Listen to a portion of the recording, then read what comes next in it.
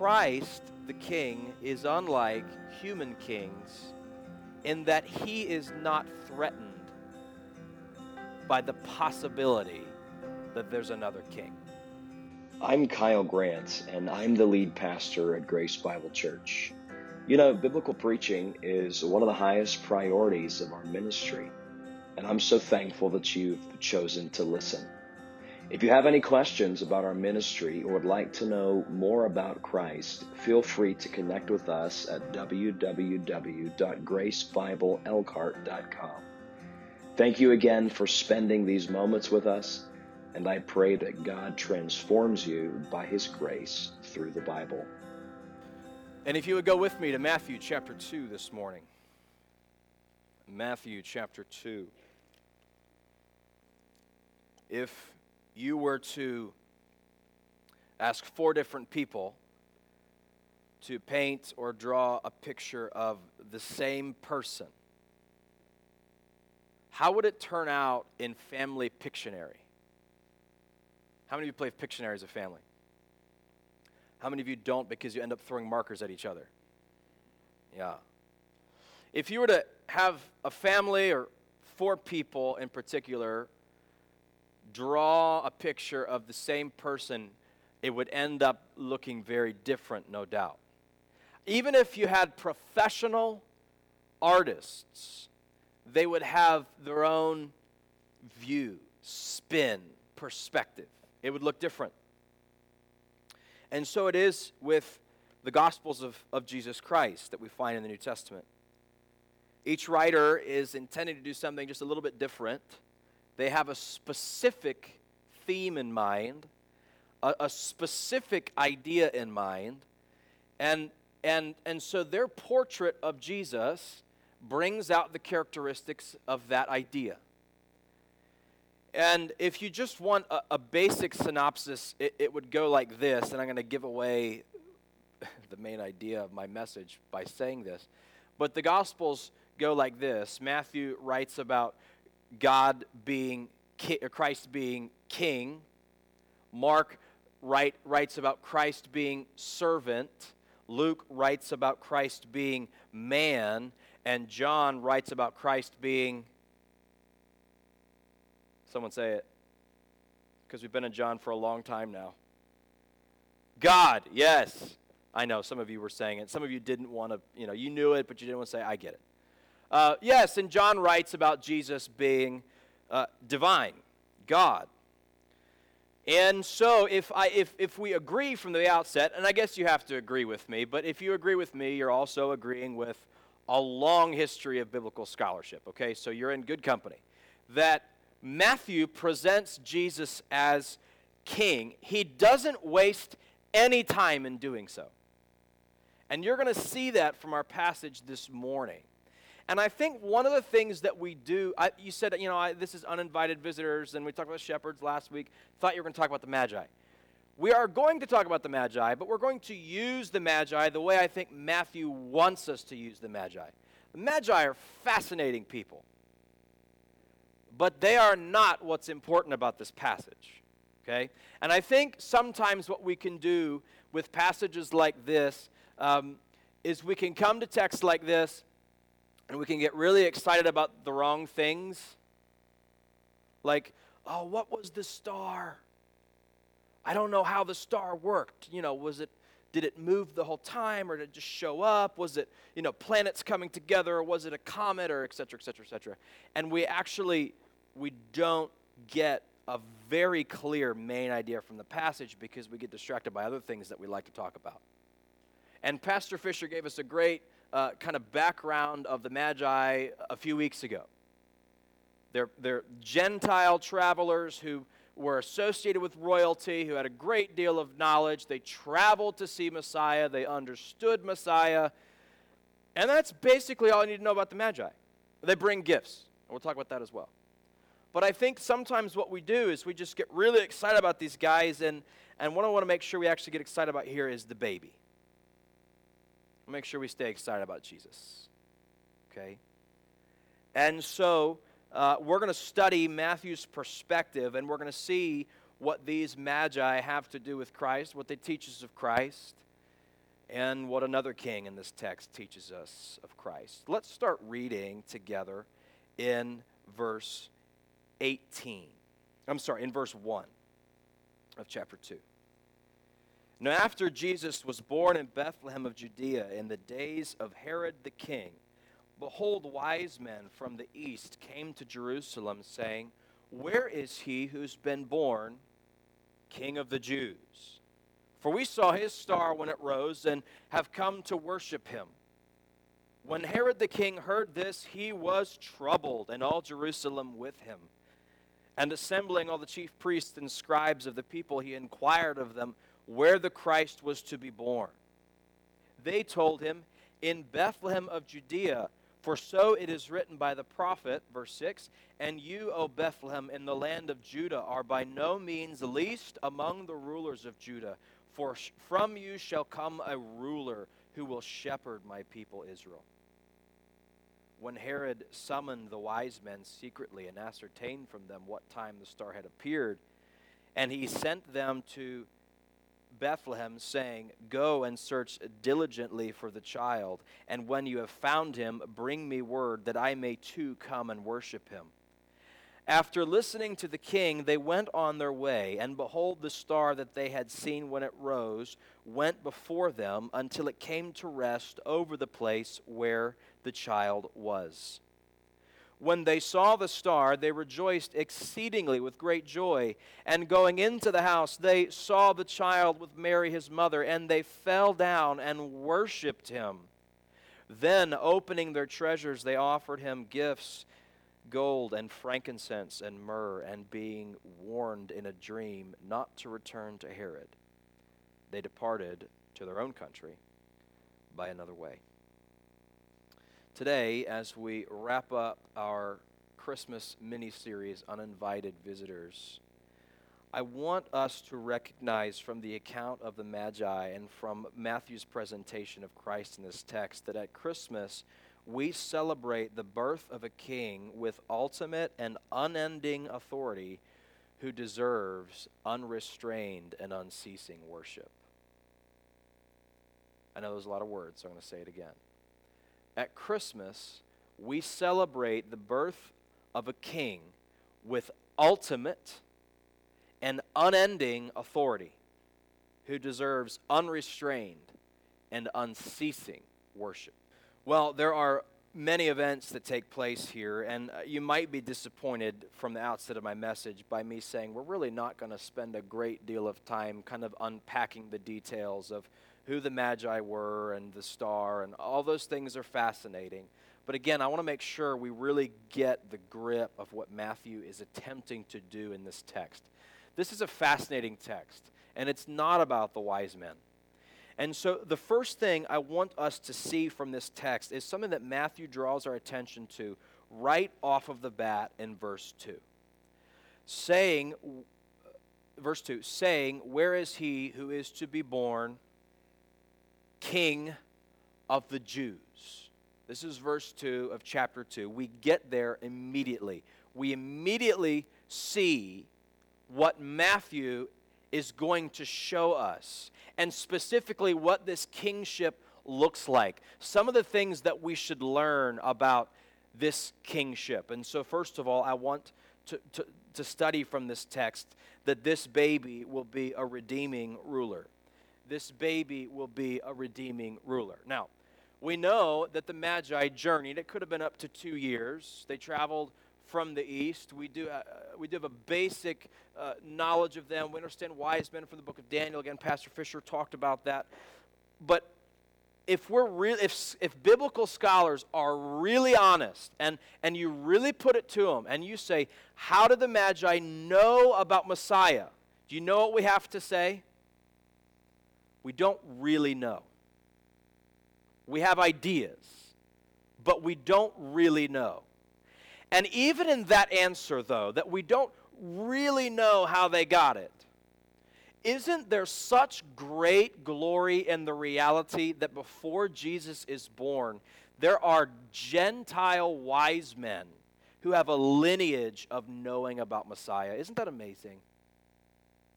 And so we study Israel, and we know they're looking forward to Messiah. But all over the world, from the reaches of the known world, there are these men who we don't really know how they got the message of Messiah, but they had it. And so again, Jesus, before he's born, is being recognized and honored. And so the Magi begin the scene. They enter Jerusalem, and they're wondering where he is, who has been born King of the Jews. And so right off the bat, we understand that this baby is associated with royalty. And specifically, he is King of the Jews.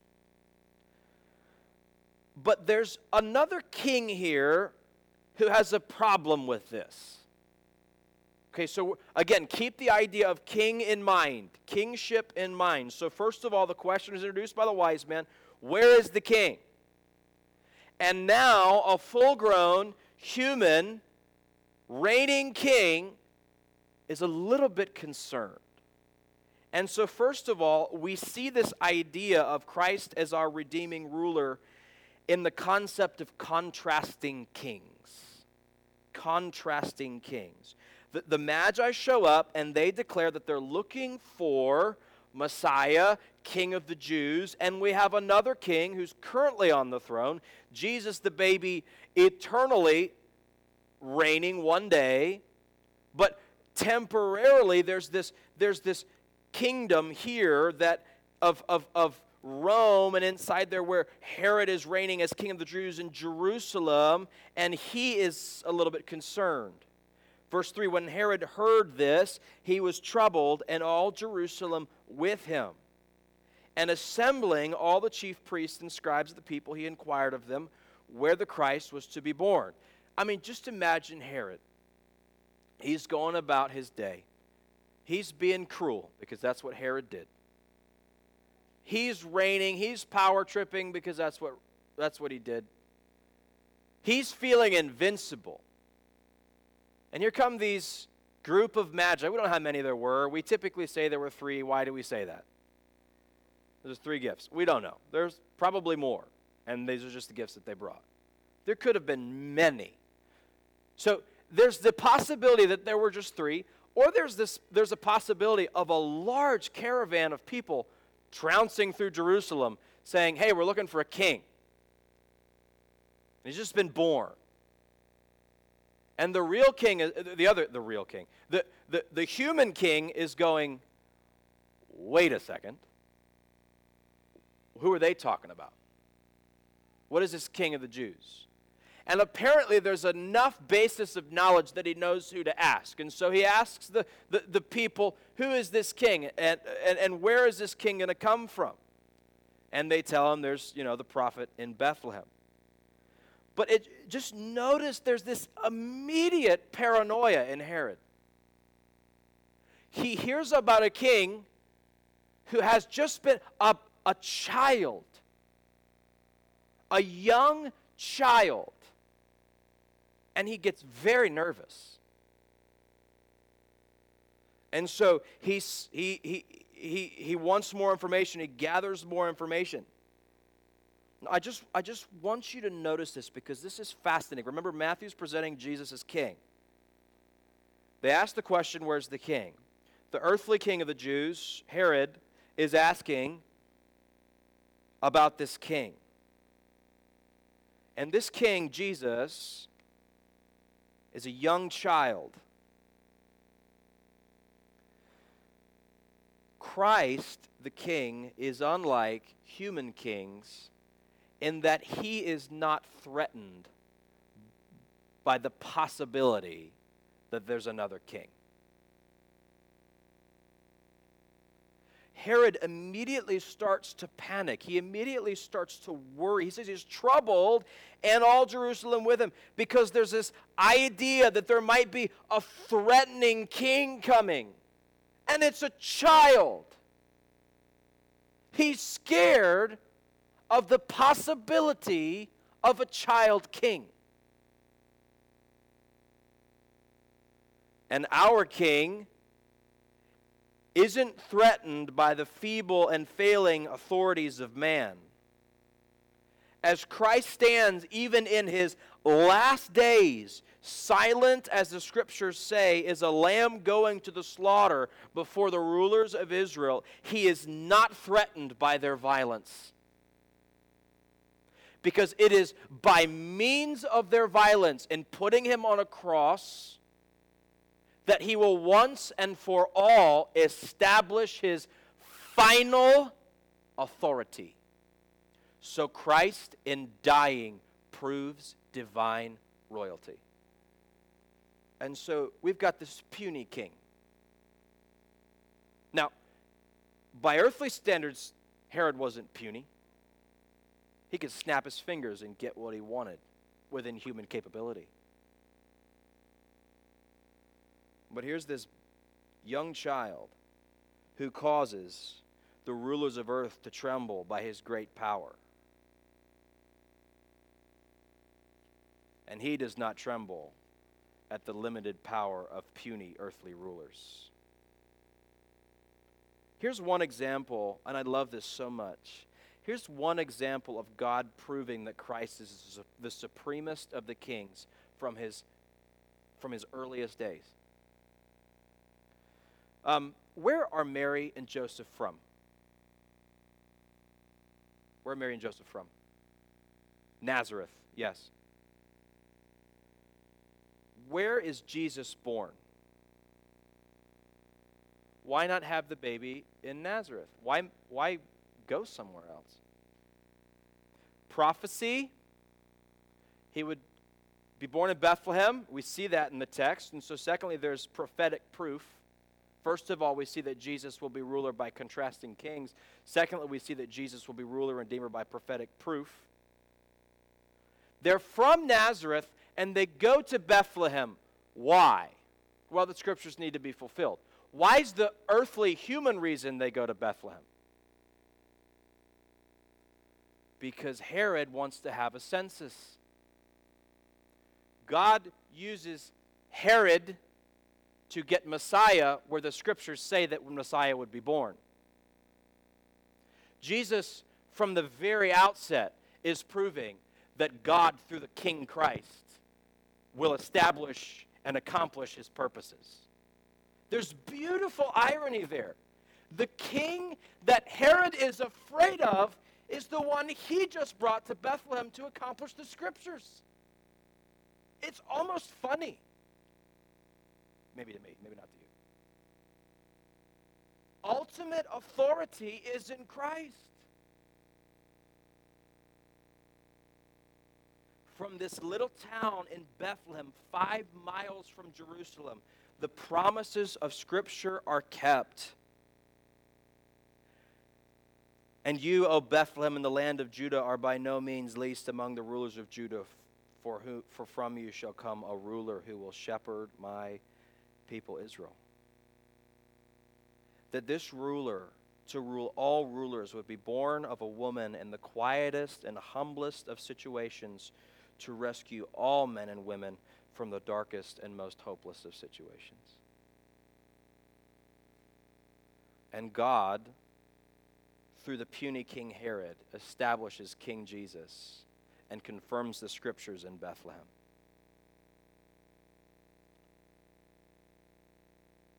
And so from Christ we see, from this child we see ultimate authority. But secondly, the other thing that we see here in Christ is deliverance. He will be a ruler and he will be a redeemer. He will be a redeeming ruler. How will this take place? Because he will come and he will rule and shepherd the people Israel. Now remember I said that we're actually going to, starting in January, we're going to study the idea of Jesus as shepherd because we're going to be in John 10. But I just want to touch on it here. Remember a few weeks ago, or last week when we talked about the shepherds raised sheep for what purpose? To die.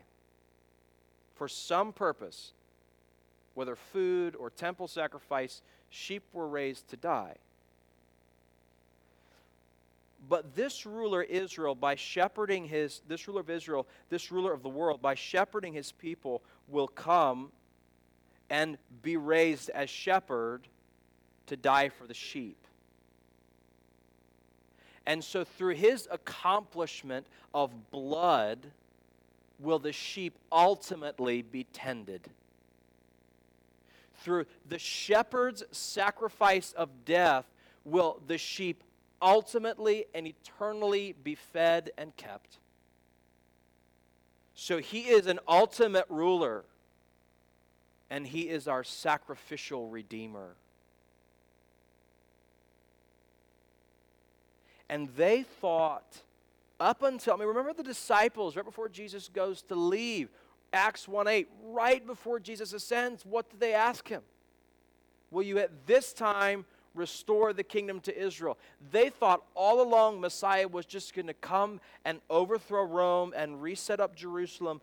But what this ruler, by the plan of God, through the accomplishment of the gospel, is intending is to unite all peoples to himself and establish an eternal kingdom, not just overthrow governmental oppression, but overthrow sin. And so, Matthew presents him as our redeeming ruler. Then Herod summoned the wise men, verse 7, and secretly and ascertained from them what time the star had appeared, and he sent them to Bethlehem, saying, "Go and search diligently for the child, and when you have found him, bring me word that I may too come and worship him." Now, the star is leading, obviously, the Magi to the place where Jesus is. This is where people kind of get hung up. Okay, well, did it lead them to the stable? Because, we like to think of Jesus and everyone at the Nativity, which, by the way, there actually is decent scholarship for some people believe the Magi were at the stable, okay? Not many, but some. And most people believe that Jesus is a young child at this point, and the star led them to a home. That tends to be where I am. But however it happened, the Magi finished their journey, and they did arrive at the scene.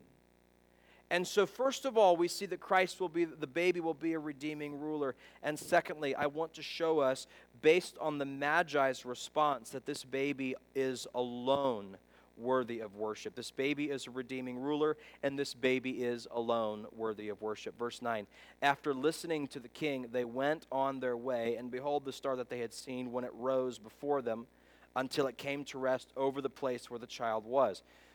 Again, I think a lot of people like to find science for this. We just had that astronomical phenomenon was it last week or 2 weeks ago? That we couldn't see because we live in Indiana and it's cloudy. But some people think it was something like that. Some people think it was like a comet. I tend to think it was God just being God. And God using nature to accomplish his purposes. Okay? However he did it, let's not lose the miracle that they found Jesus. And going into the house, they saw the child with Mary, his mother. Now,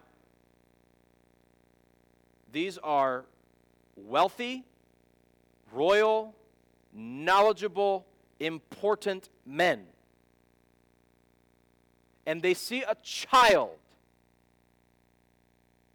in an ordinary Jewish home with ordinary Jewish mother and Joseph, and they fall on their face. And going into the house, they saw the child with his mother, and they fell down and worshiped him. Now, notice what it doesn't say about Herod. Didn't say they fell before Herod. Did not say that they honored and reverenced Herod. They may very well have honored and reverenced Herod in the way that they should approach royalty. But Matthew doesn't say that. Matthew does say, upon seeing this child, they hit the ground. Then opening their treasures, They offered him gifts, gold and frankincense and myrrh, and being warned in a dream not to return to Herod, they departed to their own country by another way. They approached Jesus in a manner customary for approaching newborn royalty. These magi are not merely being courteous, they are being reverent. One thing that we have seen throughout this uninvited visitors series, okay, that whether they're smelly shepherds on the hillside or wealthy, knowledgeable royalty who have the means to bring baby Jesus gifts, Jesus is for all. They arrive in a dirty, dusty home, not a palace. They're surrounded by farm animals, not magistrates, and they bow before a young child as though he were a king on a throne. And customarily, they arrive and express their devotion by the giving of gifts. This is typical, again, for approaching newborn royalty or royalty in general. There's another encounter of royal gift giving we see in the scriptures that we'll talk about in just a moment. But this idea of the giving of gifts specifically to Jesus Christ further explains passages like this. Isaiah chapter 60. Arise, shine, for your light has come, and the glory of the Lord has risen upon you. For behold, darkness shall cover the earth, and thick darkness the people. But the Lord will arise upon you, and his glory will be seen upon you. And nations shall come to your light, and kings to the brightness of your rising. Is this sounding familiar? Lift up all your eyes around and see, they gather together, they come to you. Your sons shall come from afar, your daughters shall be carried on the hip. Then you shall see and be radiant, your heart shall thrill and exult, because of the abundance of the sea shall be turned to you, and the wealth of nations shall come to you. A multitude of camels shall cover you, young camels of Midian and Ephah, and those from Sheba shall come. They bring gold and frankincense, and shall bring good news and praises of the Lord. Much took place at the arrival of the Magi. But one thing you can be certain took place is that God proves his word is always true. Psalm 72, what we heard earlier, give the king your justice, O God, and the righteousness to the royal son. May he judge your people with righteousness and your poor with justice. Let the mountains bear prosperity for the people and the hills in righteousness. May he defend the cause of the poor people, give deliverance to the children of the needy, and crush the oppressor. This is the royal son. May he fear you while the sun endures as long as the moon throughout all generations. Verse 8, may he have dominion from sea to sea and from river to the ends of the earth. May desert tribes bow down before him, and his enemies lick the dust. May the king of Tarshish and the coastlands render him tribute. May the kings of Sheba and Seba bring gifts. May all kings fall down before him, and all nations serve him. What Matthew presents to us in Herod's insufficiency and the wise kings, the arrival of these wise kings, is that Jesus is king over all. No threat to him, and that he is worthy of our worship. Psalm 72, did anyone notice in their heading of the scriptures when we read it earlier who wrote Psalm 72? Solomon. This is different. Solomon wrote very few psalms. Solomon himself experienced the time of gift giving. Do you remember this passage? Who comes to see Solomon in 2 Kings 10? The queen of Sheba. She brings Solomon gifts of gold and aromatic mixtures like frankincense and myrrh. And now, God's appointed Messiah, the unfailing king in David's line. David, the great king, fell. Solomon, the wise king, fell.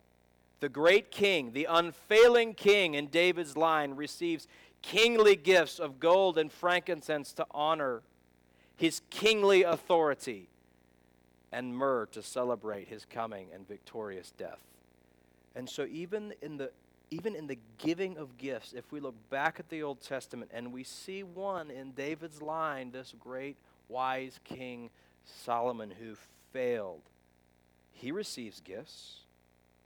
It points us forward to the seed of the woman through the line of David, and he would not fail. And in his receiving of gifts, it was not only courtesy or custom or tradition, it was worship with which these gifts were given. Now I want to draw your attention to the way Matthew concludes. Because Matthew's conclusion, when I say conclude, I mean the book. Because Matthew's conclusion is unique to him. Yes, it's the Great Commission passage in Matthew 28. Most of the Gospels, Matthew, Mark, and Luke, include a Great Commission passage. John says something like, I wrote this because if I wrote everything, we wouldn't have enough books in the world, right? But, which I love that. I just love the way John writes. But the other three, the Synoptic Gospels, Matthew, Mark, and Luke, include a Great Commission text. But Matthew alone has Jesus saying this, all authority is given to me in heaven and on earth. And so Matthew starts with us acknowledging who Jesus is. King with ultimate and unending authority, affirms it by this account with the Magi and the puny Herod. And at the end of the book, we're reminded one more time, Jesus is ultimate authority. And on the basis of that ultimate authority, what? Go therefore and make disciples of all nations, baptizing them in the name of the Father and Son and the Holy Spirit, teaching them to observe all that I've commanded you, and behold, I am with you always to the end of the age.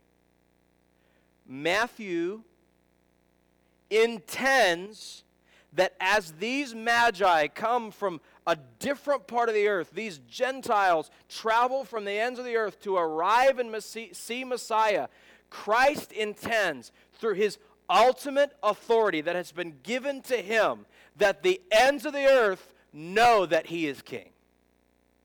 And it is based in this ultimate and undeniable authority that he gives this mission to us.